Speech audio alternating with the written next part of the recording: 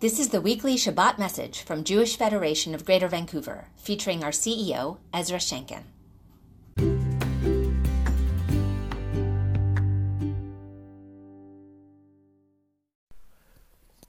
There are many moments in which understanding that as a collective we are a part of a bigger picture of the Jewish world rings true.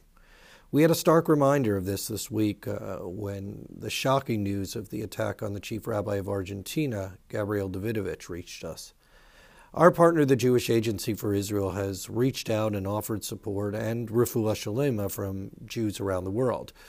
Nikki Holland, the CEO of Jewish Federations of Canada, let us know that Jaffe is currently providing security services to the rabbi and his family and his home through the Jaffe Security Fund.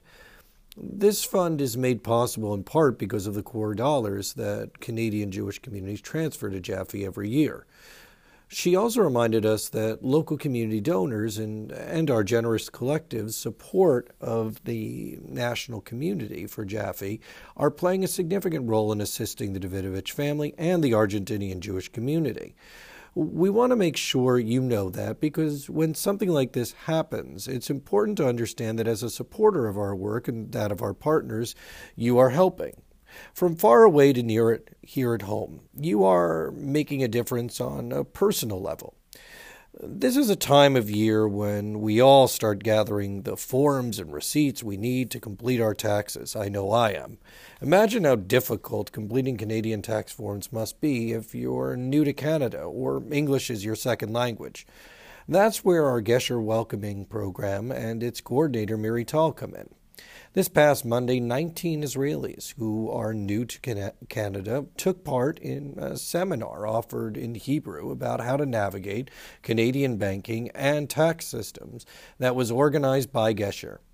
Making life a little easier for people who are new to our community, helping them navigate the Canadian systems, and giving them the opportunities to build personal connections are part of the value Gesher brings. Many thanks to Shuli Ben Moshe and Irina Sadner, who volunteered their time and shared their professional expertise. You can follow Gesher on Facebook. In Richmond, Courtney Cohen, co-founder of Rosa's Angels and a past recipient of the community's Young Leadership Award, together with co-founder Lynn Fader, gathered dozens of people at Richmond Jewish Day School to create 1,200 care packages with personal essentials like toiletries and items for kids for people in need. The care packages were distributed to 23 organizations, including the Jewish Food Bank. Kol hakavod to all who were involved, including our partner, the Kehillah Society of Richmond. In Vancouver, we heard the disappointing news that the Pacific Torah Institute, PTI, has made the difficult decision to leave our community. PTI has operated for 16 years here in Vancouver, and we are grateful to their leadership, faculty, and students for their myriad of contributions to our community. We are so sorry to see them go, and we will miss having PTI as both a partner and a neighbor. Over at UBC, Hillel's tradition of Wednesday hot lunch continued with a remarkable twist called A Taste of Coexistence. This semester, our partner, Hillel BC, is collaborating with two restaurants, Aleph and Chickpea, one Palestinian and the other Israeli, to offer lunch to the UBC community. They served about 1,000 students, faculty, staff, and community members, and I was delighted to join them. Rabbi Bregman said they had a tremendous good fortune to listen to the restaurant owners, Haitham from Aleph and Itamar from Chickpea, encourage and even challenge everyone to find new ways to interact with people that they may have previously decided were the other. Ariella Carmel, Hillel's program director, tells us that they want to model how to dialogue and collaboration can happen and are happening every day. In order to move forward, people cannot dismiss, denigrate, or ignore one another, but work together to resolve conflict.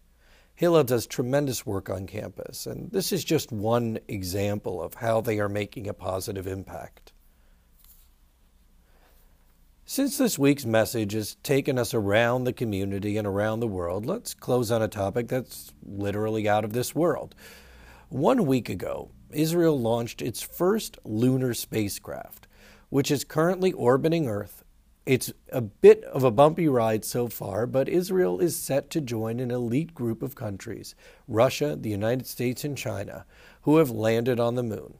You can watch Bereshit's progress live on our website, jewishvancouver.com, and be reminded of some of the most wonderful ways that we are each a part of a bigger picture of the Jewish world.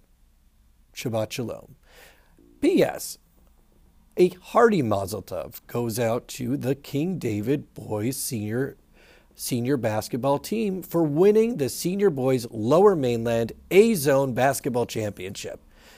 Next up for the Lions is the BC Senior Boys Provincial Championships at the Langley Events Center on March 5th through the 9th. Let's pay attention to when their game is so that we can all cheer them on. Have a wonderful Shabbat.